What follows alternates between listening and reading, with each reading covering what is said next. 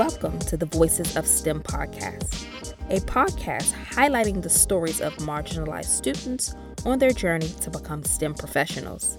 Each Monday, you'll get a deeper look into the lives of a current STEM student told through their successes, challenges, and complexities.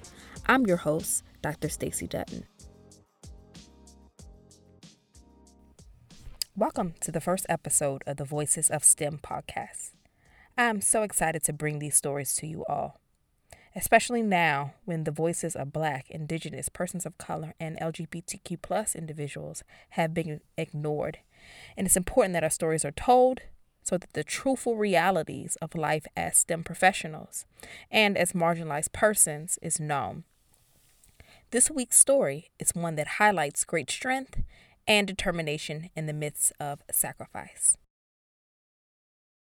Hi, I am a Black female student.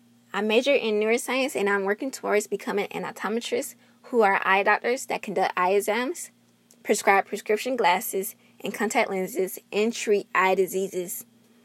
I chose this path because I have always wanted to become a doctor, and I am a neuroscience major.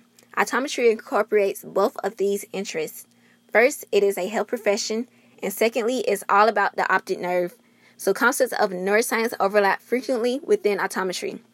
Initially, I was going to major in chemistry, but after taking general chemistry my first semester of college, I realized that I did not want to take a lot of chemistry courses. So becoming a chemistry major did not make sense for me. I decided to use my second semester of college to figure out what do I really want to major in, what am I really interested in, and what will help me make the most out of my college experience. So that semester, I took a break from science courses and registered only for my general graduation requirements so that I remain on track to graduate within 4 years. After that semester, I settled on neuroscience because I was fascinated with the power of the brain. Everything as far as my graduation requirements, major requirements, and optometry school prerequisites pretty much worked out. However, I faced financial hardship during college, which in my opinion can interfere with your academic performance. In my junior year, I decided to live off campus because at that point I couldn't afford room and board. My mom took a loan out for me my first year, and my dad took a loan for me my second year. They told me that they cannot take any more loans for me because they couldn't afford to. At that time, I didn't have a car, but luckily I had a summer experience that allotted me the money I needed to buy my own first car so that I can commute back and forth from home and school. But my problems did not stop there. Being a commuter and a full-time student was tough, especially when you have morning classes. Plus, I was taking 20 credits that semester. I had to figure out what works best for me because driving was new to me, commuting was new to me, and this was the first time I took 20 credits at one time. I realized that it would be best for me to stay on campus until my schoolwork was completed for that day. At first, I would go home after my classes, but I didn't have a quiet space to do work besides my room, which made me sleepy and distracted from schoolwork. With staying on campus, I would have classes from 8:30 to 5 p.m., and then I would go immediately to the library from 5 p.m. until midnight, then drive home. The upside to this is that it helped me complete my schoolwork more efficiently, and there was no traffic. However, my nutrition and diet paid a cost.